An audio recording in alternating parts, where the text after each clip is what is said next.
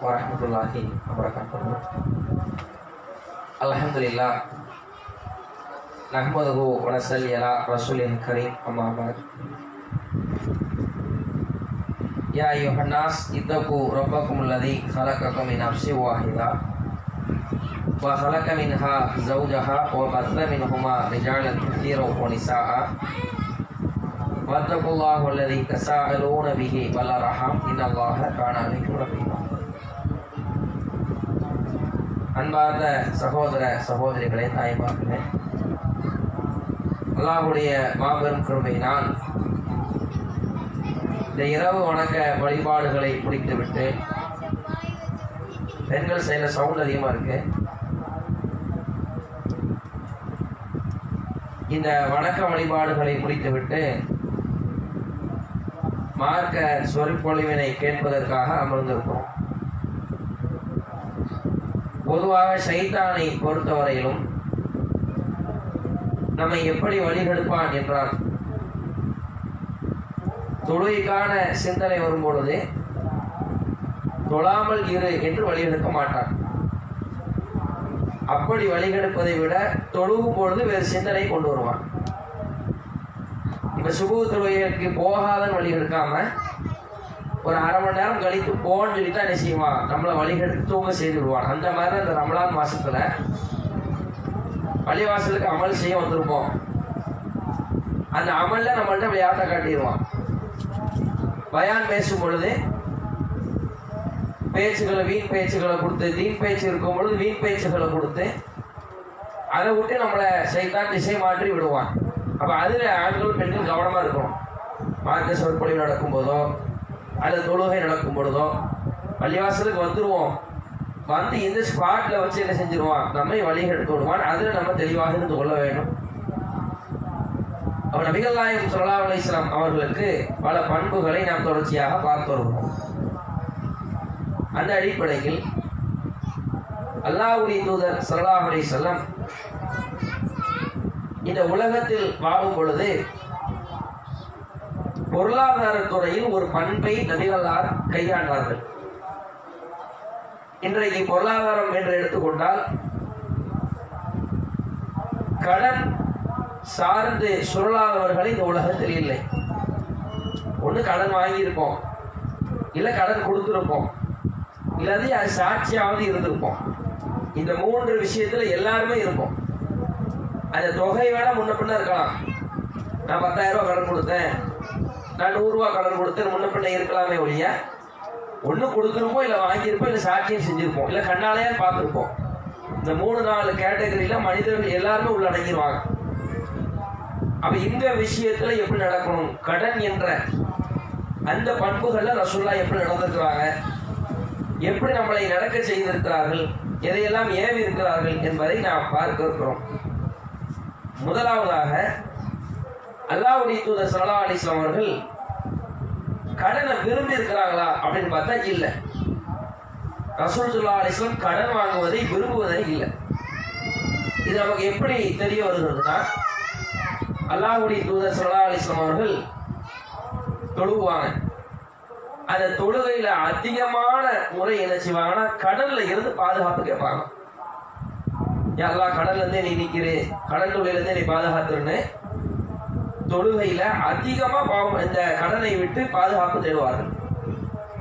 ஒரு சஹாபி கேட்கவும் செய்யறாங்க, அல்லாஹ்வுடைய தூதரை ஏன் இவ்வளவு கடல்ல இருந்து பாதுகாப்பு கேட்கறீங்க?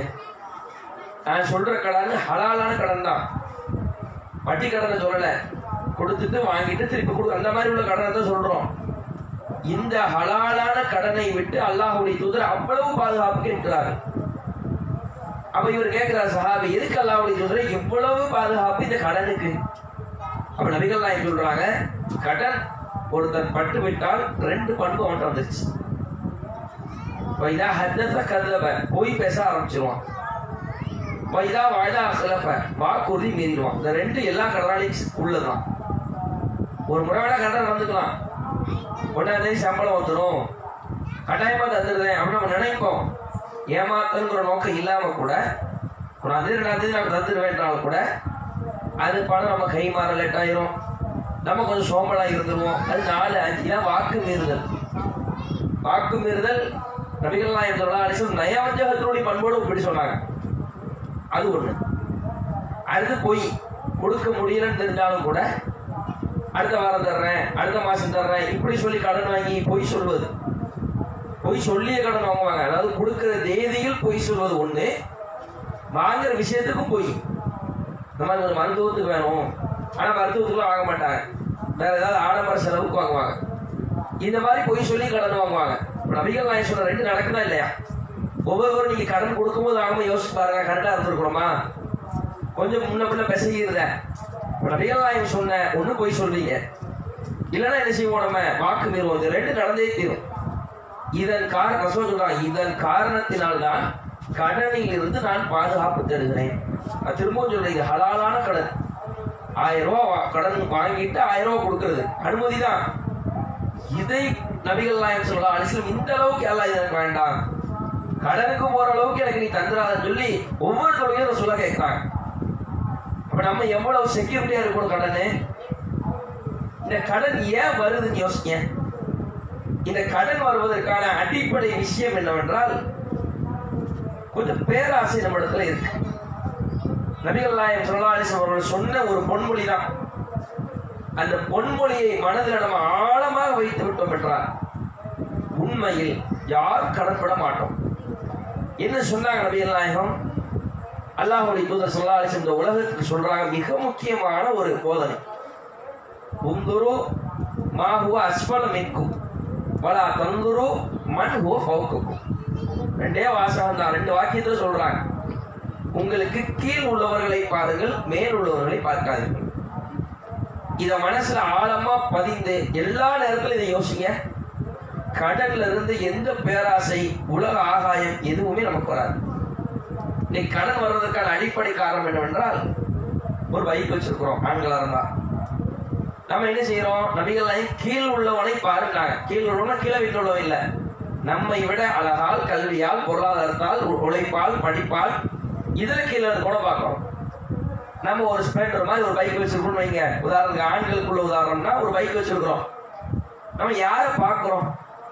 ரசூலுல்லாஹ் சைக்கிள் உள்ளவன பாருங்க, உனக்கு கீழே சைக்கிள்ல பாரு, சைக்கிள்ல போய்கிட்டு இருக்கிறான். ஒரு இடத்துக்கு போனா அரை மணி நேரம் ஆகும், பஸ்ஸுக்காக இருக்கிறான். அல்ல நமக்கு ஸ்பெண்டரையாவது இருந்திருக்கிறானே, இப்படி இருக்கிறோமா? எய்த்து வீட்டுக்காரன் பரிசு வச்சிருக்கிறானே, அதை நம்ம வாங்கணுமே. ரசூலுல்லாஹ் மேல் இருப்பவர்களை பார்க்காதீர்கள், கீழ் உள்ளவர்களை பாருங்கள் என்றார்கள். அப்ப இந்த நபி மொழிக்கு மாற்றமாக நான் கீழே இருப்பவன்லாம் பார்க்க மாட்டேன், மேல உள்ளவனை தான் பார்ப்பேன்னு சொல்லிட்டு அடுத்தடுத்த கேட்டகரியை பார்க்கிறோம். அதை வாங்குவதற்கு வருமானம் இல்லை, அந்த ஆசை உள்ளத்தில் வந்து விடுகிறது. எனவே அடுத்தவங்க கடன் வாங்கிடுறோம்.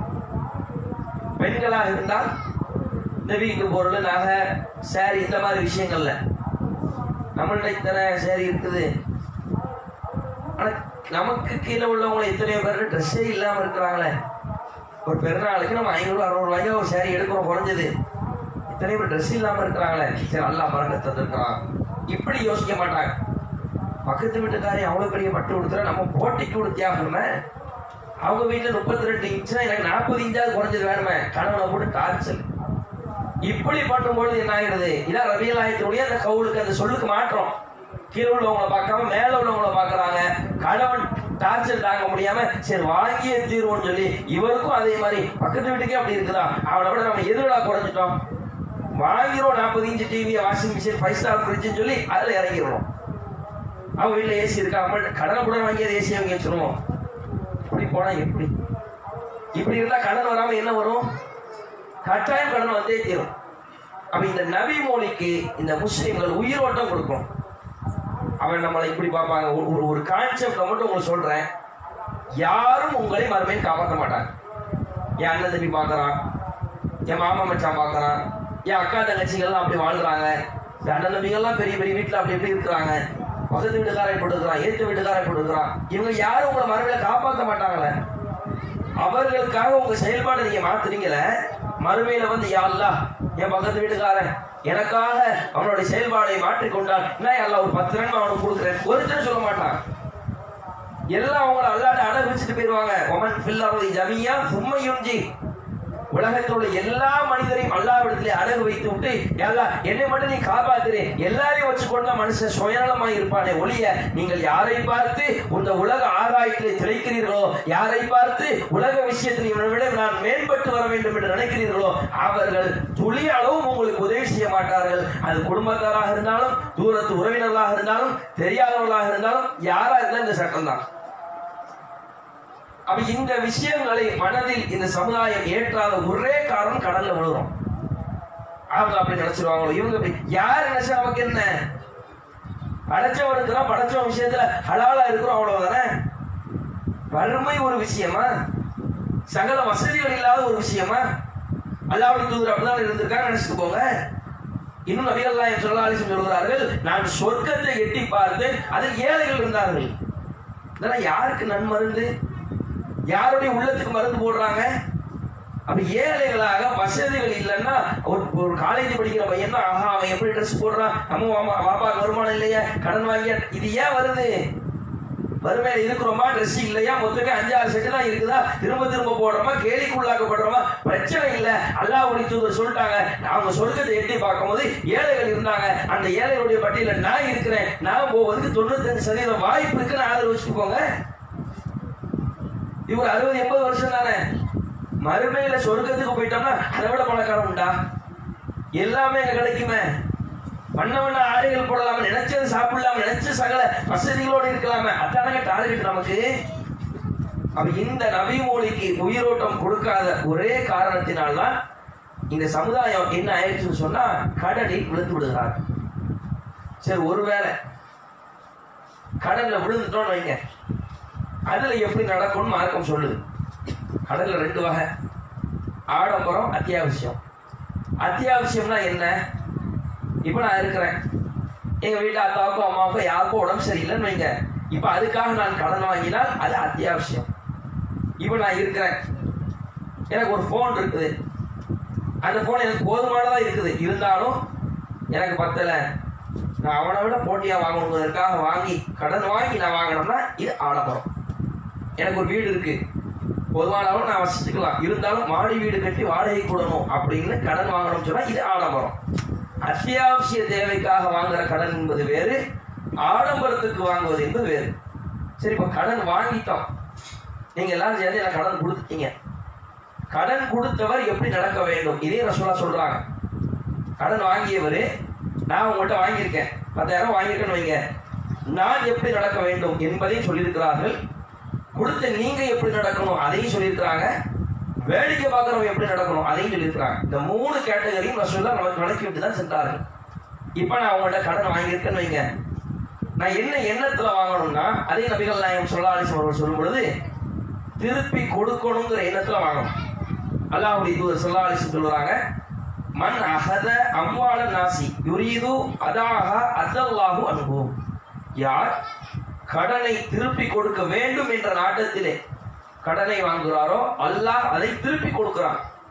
திருப்பி கொடுப்பதற்கான எல்லா வழிவகைகளையும் ஏற்படுத்தி கொடுக்குறான்னு அர்த்தம். அல்லாஹ் கொடுக்குறான்னா அல்லாஹ் எடுத்து கொடுக்கல. உண்மையில ஒரு 10,000 என் பிள்ளைக்கு உடம்பு சரியில்லை, நான் வாங்கிக்கிறேன், கொடுக்கணும்னு ஆடுறேன், கொடுத்துருவோம், கண்டிப்பா வருமானம் வந்தா கட்டாயம் அந்த கடனை கொடுத்துருவோம்ப்பா என்று ஒரு இறை எச்சத்துல ஒரு நாட்டத்துல ஒரு வழி இல்லாமல் நான் வாங்கினால் அல்லாஹ்வுடைய உதவி இருக்கும். அந்த கடனை திருப்பி கொடுப்பதில் அல்லாஹ் நமக்கு பொறுப்பேற்றுக் கொள்வான். ஒருவேளை ஆடம்பரத்துக்கு வாங்கிட்டு அதெல்லாம் கேட்க மாட்டேன், 4 ரூபா கேட்பாரு, அப்புறம் விட்டுருவாரு. அப்படிங்கிறதுக்காக ஓமன் அஹத யுரீது இத்லாஃபஹா, யார் கடனை திருப்பி கொடுக்க வேண்டாம் என்று எண்ணி எவர் வாங்குறாரோ அத்தலஃபஹுல்லாஹ், அல்லாஹ் அவரை அழிக்கிறான். அப்ப அல்லாஹ்வுடைய சாபம் எதுல வருது? திருப்பி கொடுக்கணுங்கிற அந்த நோக்கத்தோடு கடன் வாங்கணும். கடன் கொடுத்துக்கலாம், அடுத்த மாசம் கொடுத்துக்கலாம், தள்ளி விட்டுருக்கலாம், அவரே மறந்துடுவாரு, சின்ன கடன் தானே விட்டுருவாரு. இப்படி செஞ்சக்கூடாது, அசால்ட்டாக நாம் இருந்து விடக்கூடாது. இது ஒண்ணு. அடுத்து இந்த கடன்ல இழுத்தடிப்பது இருக்கக்கூடாது. இப்ப நான் வாங்கிட்டேன் பணம், திருப்பி கொடுக்கறதுக்கு என் அமௌண்ட் வந்துருச்சு இல்லைங்க, இப்போ உங்கள்கிட்ட ஒரு 1000 ரூபா வாங்கியிருக்கேன், ஏன்னா ஒரு 2000 வந்துருச்சு, இப்ப நான் நினைச்சா உங்களுக்கு கொடுக்கலாம், இதை கொடுக்காம 2000 வந்துச்சோ சரி நல்லா போய் சாப்பிட்டு வருவோம், கடன் அதுக்கப்புறம் கொடுத்துக்கிறோம், இப்படி நினைத்தால் அல்லாஹ் சொல்றாங்க, மத்னுல் கனி, கடன் வாங்கி அதனுடைய பணம் இருந்தும் எவன் இழுப்படி செய்கிறானோ துல்முன், அது அநியாயமாகும் நாங்கள் சொல்லலாம். வாங்கினில கரெக்டா பணம் வந்தா கொடுக்கணும். அது இழுத்து அடிச்சுன்னா நீ அநியாயக்காரன் என்று நபிகள் நாயகம் சொல்றான். அப்ப எவ்வளவு எச்சரிக்கையா இருக்கணும். கடன் வாங்கினா பயந்துகிட்டே வாங்கணும். கடன் வாங்கும் பொழுது பயம் இருக்கணும். ஆஹா திருப்பி கொடுக்கணுமே, கொடுக்காட்டி கேள்வி ஆயிருமே, மறுமையில பிரச்சனை ஆயிருமே, மறுமையில பிரச்சனைகள் நம்ம பின்னாடி சொல்லுவோம். இந்த இழுத்து அடிப்பது என்பது கடன்ல இருக்கவே கூடாது. இது ஒரு விதம். அந்த மாதிரி கடனை திருப்பி கொடுக்கும் போது அழகிய முறையில் கொடுக்கும். சும்மா ஏனோதானும் கொடுக்கறது, சும்மா அவங்களுக்கு அவங்க இழிவுபடுத்துற மாதிரி கொடுக்கறது, இந்த அப்படி அன்னைக்கு கொடுத்தீங்க பிடிங்க பிடிங்க அப்படின்னு கொடுக்கறது. இன்னும் சொல்ல போனா அழகிய முறையில் எல்லாமே உள்ளடங்கும். இவங்களுக்கு பணம் வாங்கணும்னா நல்ல நோட்டா வாங்குவாங்க. கொடுக்கும் பொழுது யாருக்காவது பணம் கொடுக்கணும்னு வைங்க, வீட்டில் இருக்கிறதுலே அகழ்வாராய்ச்சியில தோண்டிட்ட மாதிரி ஒரு நோட்டு இருக்கும். அங்க விட்டு போட்டு இங்க கிழிச்சு காஞ்சிட்டாக்க பாதி இருக்க மாட்டாரு. அந்த 100 ரூபா உள்ள சொருகி ஒரு 100 ரூபா ஒரு 10 100 ரூபா கொடுக்கணும் வைங்க, முதல் 100 ரூபாய் அதை வைக்க மாட்டாரு. அதை மறைச்சு 9வது 100 ரூபா வச்சு அப்படி எப்படியா ஏமாத்தி கொடுத்துடலாமா இப்படி தள்ளுற. இது ஒரு முஸ்லீமுடைய செயலை இல்லை. ஒரு நோட்டு கிழிஞ்சிருக்கா பாருங்க, இதை எடுப்பீங்களா மாட்டி சரி வை, நல்ல நோட்டை கொடுத்துரும். இந்த விஷயத்துல கூட ஏமாற்றக்கூடாது. முஸ்லீம் பவன் மனுஷனா பழைச்சா யார் ஏமாற்ற ஹோரே நீ சார்ந்தவர் இல்லைனாங்க சொல்லலாம். சாதாரண விஷயத்துல அப்படி இருக்கணும், கடன்லயும் அப்படித்தான் இருக்கணும். திருப்பி கொடுக்கணும்னா அழகிய முறையில கொடுக்கணும். இது நபிகள் எப்படி உணர்த்துறாங்க? அல்லாஹ்வுடைய தூதருக்கு ஒரு நிலை கடன் வாங்கிட்டாங்க. ரசூலுல்லாஹ் ஒரு ஒட்டகத்தை கடன் வாங்கிட்டாங்க. ஒரு பாதுகாப்பு கேட்ட ரசூலுல்லாவே அத்தியாவசிய தேவைக்காக செஞ்சுட்டாங்க, கடன் வாங்கிட்டாங்க. அந்த ஆள் என்ன பண்றாருன்னா வந்து ரசூலுல்லாஹ் கண்டமே திட்டுறாரு, கடுமையா பேசுறாரு. எப்படி நீங்க கடன் வாங்கிட்டு தராம இருக்கிறீங்க? சஹாபாக்கள் கொந்தளிச்சிட்டாங்க. அல்லாஹ்வுடைய தூதரை எதிர்த்து நீங்க எப்படி பேசுவீங்கன்னு சொல்லி தண்டிக்க போறாங்க, அடிக்க போறாங்க. அல்லாஹ்வுடைய தூதர் விட்டுருங்க, உரிமை இருக்கு அவருக்கு. நான் கடன் பட்டவன், அவன் என்னை திட்டதுக்கு உரிமை இருக்குது. நாள பணம் வாங்கி இருக்கிறேன், நீங்க தள்ளி இல்லைங்க, என் சொந்த விஷயம். அவர் திட்டினாலும் பிரச்சனை இல்லை, திட்டுவதற்கு அவருக்கு உரிமை இருக்கிறது. திட்டுறதுக்குன்னா தப்பான வார்த்தைகள் திட்டுறதுக்கு இல்லை, கடுமையா கேட்கறது. என்னையா வாங்கிட்டு தராம இந்த மாதிரி கடுமையா கேட்பதற்கு அவர்களுக்கு உரிமை இருக்கு. அவருடைய பொருளாதாரம். ரசூலுல்லாஹ் அவமானப்படுறாங்க, ரசூலுல்லாஹ் அந்த திட்டுக்கு உள்ளாகிறாங்க, கண்டிப்புக்கு உள்ளாகிறாங்க. அடுத்து அல்லாஹ்வுடைய சொல்றாங்க, எனக்கு சார்பா தோழரை நீங்க கொடுத்துங்க. அப்போ ஒரு சஹாபி இந்த கடனை ஒட்டகத்தை கொடுக்கும்போது சொல்றாரு, அல்லாஹ்வுடைய தூதரே அவர்கிட்ட வாங்கினது நீங்க கம்மி வயசு ஒட்டகம், நம்மகிட்ட அதிகமான வயசுல இருக்கு, அது எப்படி டேலி ஆகும்? இப்போ உதாரணத்துக்கு நான் உங்கள்ட்ட 5900 வாங்கியிருக்கேன்னு வைங்க, 6000 ரூபாவா இருக்கு, எக்ஸ்ட்ரா 100 ரூபாவா இருக்கு. நம்ம அலைஞ்சு திரிஞ்சு 100 ரூபாய் எக்ஸ்ட்ரா செலவழிச்சாலும் பிரச்சனை இல்லை, சில்லறை எடுத்து கொடுப்போம், எக்ஸ்ட்ராவா கொடுக்க மாட்டோம். ஆனா அல்லாஹ்வுடைய சொல்றாங்க இருக்கட்டும், நான் கம்மியான வயசு வாங்கினா அதிகமான வயசு அவருக்கு நல்லது தானே போட்டும் அப்படின்னு சொல்லிட்டு நபிகள் நாயகம் ஸல்லல்லாஹு அலைஹி சொல்றாங்க, இன்ன ஹைருக்கும் அஹ்ஸனுக்கும் கலான், உங்களை சிறந்தவர் யாரு தெரியுமா? அழகிய முறையில் கடனை கொடுப்பவர். இதான் அழகிய முறை. வாங்கியதை அப்படி கரெக்டா கொடுக்கிற ஒரு விதத்தை தாண்டி அதிகமா கொடுக்குறாங்க பாருங்க. இது வட்டிலாம் கிடையாது, நிர்ணயிச்சது கிடையாதுல்ல. வட்டினால ஒரு நிர்ணயம் போந்துடும். இது நபிகள் நாயகம் நினைச்சுறாங்க, சரி போட்டு உதவுனார அப்படின்னு அதிகமா அல்லாஹ்வுடைய தூதர் கொடுக்குறாங்க.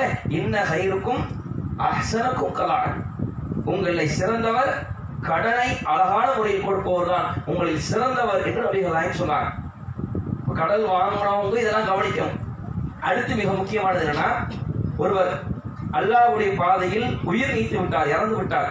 போர்க்களத்துல போறாரு, அடிபட்டு ரத்தப்பட்டு எவ்வளவு கஷ்டம் போர்க்களத்துல சாகிறது என்பது. இப்படி அல்லாஹ்வுடைய பாதையில் அவர் செத்துட்டாருன்னு சொன்னா அவர் டேரக்டா சொர்க்கத்துக்கு போறதுக்கான வாய்ப்பு வந்துடும். ஒன்றை தவிர இல்ல கடன் வந்து கேட்டு போடுறோம். சொர்க்கத்துக்கு போறோன்னு சொன்னா அல்லாஹ்வுடைய பாதையில குத்தப்பட்டிருப்பீங்க, ரத்தம் வடியும், மிகப்பெரிய சகீது. நீங்க எது வந்து கொடுக்கறது? இந்த கடன் வந்து கொடுக்கறது. அவர் அதை சரியான முறையில சம்பந்தப்பட்டவர் மன்னித்தாலே ஒழிய சோனத்துக்கு நுழைய முடியாது, பஞ்சாயத்து நின்றோம். எவ்வளவு டேஞ்சரா இன்னைக்கு நம்ம சமுதாயத்துல பார்க்க. ரொம்ப அசால்ட்டா கடன், இங்க கடன் அங்க கடன், உடனுக்குடன் கடன், சுத்தி முத்தி கடன், எவனை பார்த்தாலும் கடன்காரனா தான் இருக்கான். அப்ப இப்படி இதை நம்ம யோசிக்கணும். வாங்குறவன் கொடுக்க முடியுமா? ஏன் வாங்குறோம்? எதுக்கு இந்த உலக ஆசை? இருக்கிற வச்சு வாழ்ந்துட்டு போவோம். இப்படி அதுக்கு மிக முக்கியமாக மனைவிமார்கள் கரெக்டா, நீங்க பெண்கள் கரெக்டா இருக்கணும். கணவனை அதிகமா கடன் வாங்கினா மண்டையில குட்டி உட்கார வைங்க. ஏன் தேவையெல்லாம் வாங்குறீங்க? போது இருக்கிறத சாப்பிட்டு போவோம், அப்படி கறிகறி திங்க, கடன் வாங்கி திங்கன்னு அவசியம் இல்லை, அமைதியா இருக்கும் அப்படின்னு நீங்க இருக்கணும். நீங்களும் தூண்டி விடக்கூடாது. எரியிற தீர எண்ணெய் வாங்கி ஊத்துற மாதிரி 5000 வாங்க போயிருக்கலாம், யாருக்கு 15,000 வாங்கணும்னு சொன்னா குடும்பத்தோட கடன் பிரச்சனைக்கு இருக்க வேண்டியதான். கடன் என்பது ஒரு தொல்லைங்க. நீங்க பிசிக்கலா அதை மென்டலியா எடுத்து பாருங்க. மார்க்கெல்லாம் தூரதில்லைங்க, அது ஒரு பக்கம் இருக்கட்டுமே, அது ஒரு நல்ல விஷயமா. என் டப்பு கடன் வாங்கிட்டீங்க, என்னை பார்க்கும்போது தான் உங்களுக்கு எப்படி இருக்கும்? அது ஒரு டார்ச்சரால இருக்கும். அது ஒரு மனுஷன் நிம்மதியா படுக்கும் பொழுது எப்ப நல்லா வருமானம் இருந்துச்சு அவருக்கு கடன் கொடுக்கணுமே பார்க்கும் பொழுதுதான் உங்களுக்கு அந்த இடம் வரும். நான் உங்களை பார்க்கும் போதுதான் என்னடா கடன் வாங்கி இது எதுக்கு நமக்கு? அப்ப இதை நம்ம உணரணும். உலக ரீதியாக பார்த்தாலும் தப்பா இருக்குது, மார்க்க ரீதியாக பார்த்தா என்ன செய்யுது இது நமக்கு தப்பா இருக்குது. இதை நம்ம கவனத்துல கொள்ளணும். அடுத்த ஒரு 2 நிமிஷம் கூடுதலா சொல்றேன். கடனை கொடுத்தவங்க, நான் வாங்கியிருக்கேன் 1000 ரூபாய் உங்கள்கிட்ட கொடுத்து நீங்க எப்படி நடக்கும்னு சொல்லியிருக்கிறாங்க. ஒருத்தருக்கு உண்மையிலே கடனை வாங்கிட்டு கொடுக்க முடியலையா, தள்ளுபடி செய்யற மனசு இருக்கும். ஒரு மனிதர் இறந்துடுறாரு, விசாரிக்கப்படுறாரு. ரசூலுல்லாஹி ஸல்லல்லாஹு அலைஹி வஸல்லம் சொல்றாங்க, அவர் விசாரிக்கப்படுகிறார், உலகத்துல என்ன நல்ல அமல் செஞ்சீங்க? அவர் சொல்றாரு, இந்த மாதிரி நான் உலகத்துல எல்லாருக்கும் கடன் கொடுத்து வந்தேன், கொடுக்க முடியாத பணக்காரர்களுக்கு அவகாசம் கொடுப்பேன். எப்படி பாருங்க, ரொம்ப நெருக்காம 1ஆம் தேதி தர்றாங்கிற தரம் இல்லையா, சிலவருக்கு தர்றதுக்கு ஆற்றல் இருக்கு, சரி ஒரு 5ஆம் தேதி தாங்க இப்படின்னு சொல்லி அவகாசம் கொடுப்பேன். கொடுக்க முடியாத ஏழைகளுக்கு தள்ளுபடி செய்வேன். அவருடைய பாவங்கள் ஃபுல்லா மன்னிக்கப்பட்டுச்சுன்னு அந்த செய்தி வரும். கடனை தள்ளுபடி செய்யறதுனால ஒரு 1000 அவசரத்துக்கு வாங்கியிருப்பாங்க. திடீர்னு வீட்டுல இந்த நடுநிலையா இருப்பாங்க பாத்தீங்களா, மிடில் கிளாஸ் ஃபேமிலிலாம், திடீர்னு வெளியூர்ல இருந்து வீட்டுக்கு விருந்தால் வந்துட்டா கையும் ஓடாது காலும் ஓடாது. தேதி 22 ஒண்ணுதான் சம்பளம் வரும், 21 10ஆம் தேதினாலும் ஏதாவது ஸ்டாக் இருக்கும், 22னா எல்லாம் கேஸ் கரண்ட் பில் எல்லாம் போயிருக்கும் கொடுத்து ஒண்ணுமே இருக்காது. திடீர்னு ஒரு விருந்தாள் வந்து அவங்களுக்கு ஒரு கேக் வாங்கி கொடுக்கணும், அது வாங்கி கொடுக்கணும், விருந்தாளை கவனிக்கணும்ல. கடனை ஒரு 500 ரூபா 1000 ரூபாய் பக்கத்து வீட்டில் வாங்குவாங்க, தெரிஞ்சவங்கள்ட்ட வாங்குவாங்க. கொடுக்க முடியாத நிலைமை இருந்தா பார்க்கணும், உண்மையிலே இவனை கொடுக்க முடியலையா, சரி போயிட்டு போறோம், தர்மம் நினைச்சு போனீங்க, சரி ஒன்றும் பிரச்சனை இல்லை போய் விடுங்க, அடுத்து முடிஞ்சா தாங்க, இல்லைன்னா நான் வரவேல இருந்து கேட்க மாட்டேன், இந்த மாதிரி முடியும் போது தாங்க, இல்லைன்னா வேண்டாம்.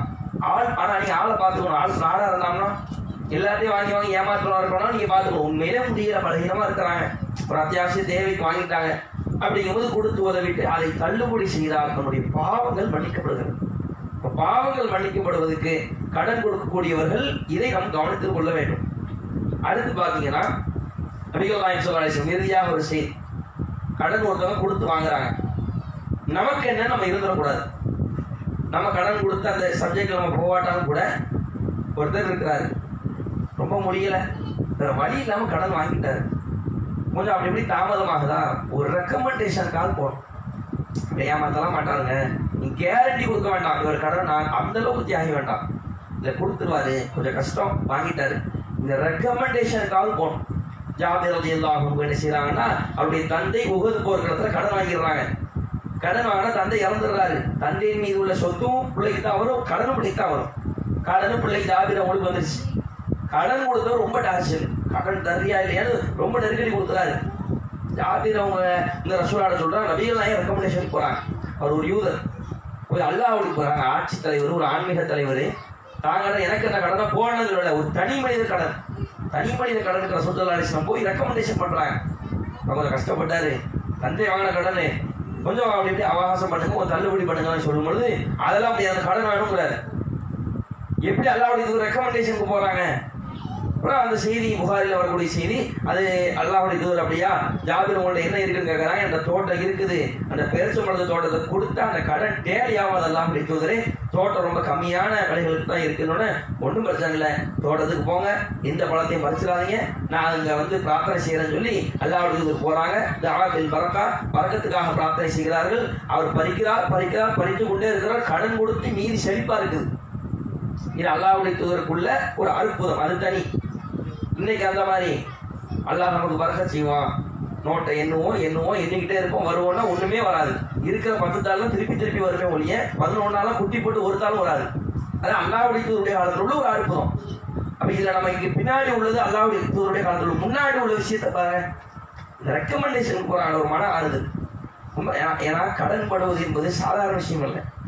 நானே இருக்கிறேன், எனக்கு ஒரு தம்பி இருக்கிறான்னு வைங்க, டப்பு ஹார்ட் அட்டாக் ஆகி போச்சு, 1 லட்சம் ரூபாய் பணம் கொடுக்கணும், அப்பதான் உயிரை காப்பாற்ற முடியும், என்ன செய்ய முடியும், யார்கிட்டதான் வாங்குவோம்.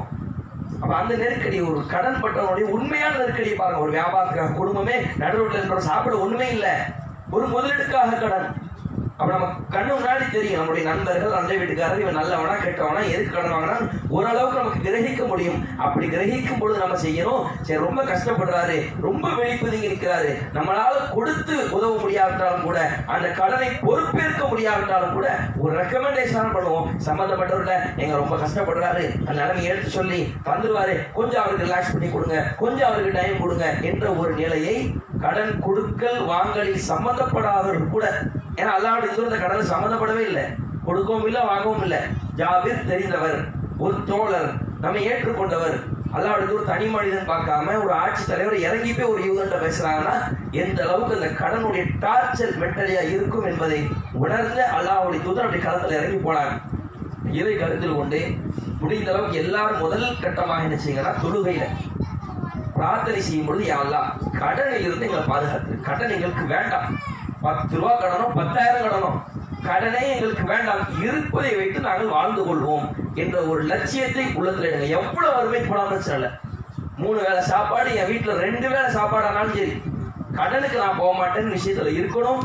இறந்து விட்டால் உயிர் தியாகி ஆனாலும் கூட அதுக்கு மன்னிப்பு கிடையாது என்பதை நாம் கருத்தில் கொண்டு, கடனை கண்டு பயப்படக்கூடிய ஒரு சமுதாயமாக மாறி, ஒருவேளை கடன் நம்ம வாங்கியிருந்தாலும் கூட நல்ல முறையில் கொடுப்போம், யாருக்கும் கொடுத்து இருந்தாலும் கூட நல்ல முறையில் அதுக்கு சலுகை அளிப்போம். அப்படி கொடுக்கல் வாங்கல் இல்லாவிட்டாலும் கூட ஒரு ரெக்கமெண்டேஷனுக்காக நம்ம போவோம்.